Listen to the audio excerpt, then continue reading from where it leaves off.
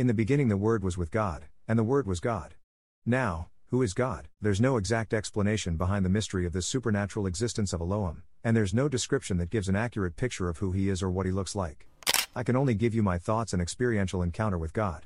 Jehovah Jireh, also known as Elohim, is the cosmic man of creation, a primordial person to have ever existed. Men call him smaller than small, others refer him to be greater than great. Elohim is the cosmic man and the creator of creativity. The owner and giver of power visible and invisible. He is ever of old and with him is infinity. Elohim extraterrestrial existence stands as the oldest and most ancient archetype found within the collective consciousness of all things and of all beings. This archetype manifests itself in a wide variety of creation myths, leaving us with a profound mystery of its true age. Elohim symbolizes oneness, unity, the awareness of non-duality, wholeness and merging with the universe, which is our ultimate goal. When we talk about the primordial existence of Elohim, it appears in varieties of cultures such as the Christian mythology known to be the Bible, Adam Kadmon also known as the heavenly man in the Jewish mysticism, the Norse mythology and also the Indian philosophy. Elohim is described to be the seed to the creation of the world. He represents the oneness of the universe, therefore he is and will remain the final goal of life. When we talk about Elohim, it extends beyond the study of the physical. Lest I remind you that John 4:24 says God is spirit, and his worshippers must worship in the spirit and in truth. Elohim is part of the goal of individuation for the individual and also the collective. He signifies the unification of consciousness and unconsciousness in a person, representing the psyche as a whole. When we talk about individuation, it's the process of integrating various aspects of one's personality. The purpose of individuation is to bring about wholeness in the individual to fulfill one's destiny.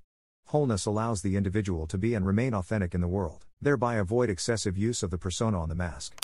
We essentially crucify our ego by becoming more accepting of ourselves and the accepting of others. So in summary, the indication is the unification with oneself and at the same time with humanity, since oneself is part of humanity. The process of individuation is often part of creation. Individually we are meant to co-create with the universe in some way, shape or form. When talking about Elohim, who is the primary father of creation, he combines both masculine and feminine, animal or animus, and that's what I simply call humane aphrodisiac. I refer him to be the life force and the preserver of every creation. He's everything you see, sense and feel. He's the water you drink, the ground you walk on, the air in your lungs, the strand of hair on your head, the nail on your finger and more. We can go on and on if you want. Elohim contains aspect of archaic identity, ideas and emotional values that's part of the collective consciousness, creating a primordial bond between elements, plants, animals and humans.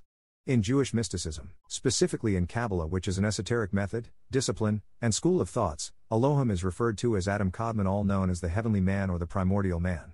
He's referred as a supernatural being who's not the same as the physical man. The two names which formed Adam Kadmon allude to its paradoxical nature of being. He created the first man named Adam, while on the other hand a manifestation of divinity, which is the primordial spiritual practice of those who believes in him. The mysterious finite creation of Elohim has diverse of religion, beliefs and practices. With vast number of people who've created and still creating until the end. All that existed was as a result of God's infinite light. Just take a look around you right now, the sun, stars, moon, the sky, cloud, the birds etc., including me and you right now. We are all in existence because of the infinite compassion of Elohim's loving kindness, grace, mercy and compassion.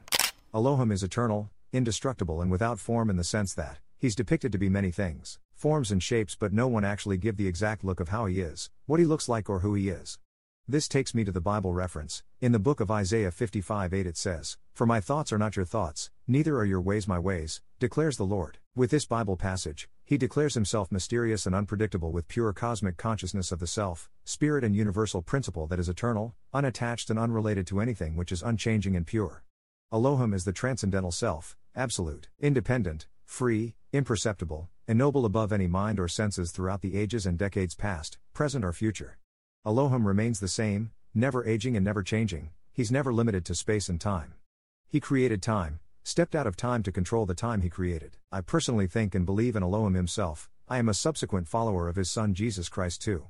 That's not all. I envision Elohim to be the combination of spirit and matter. My perception remains that Elohim is the combination of perceivable material reality and non-perceivable laws and principles of nature.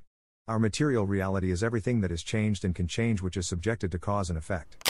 Elohim is unchanging but can change that which is changing. Elohim is the true self that we must seek and other to find, taste and experience true joy, happiness, love, peace and everything thereof. We must be subjected to the understanding that he exists within us and outside of us. He specifically instructed me to tell you that he loves you so much and that he's not far from reach. He said I should tell you that you can always talk to him whenever you want in prayers.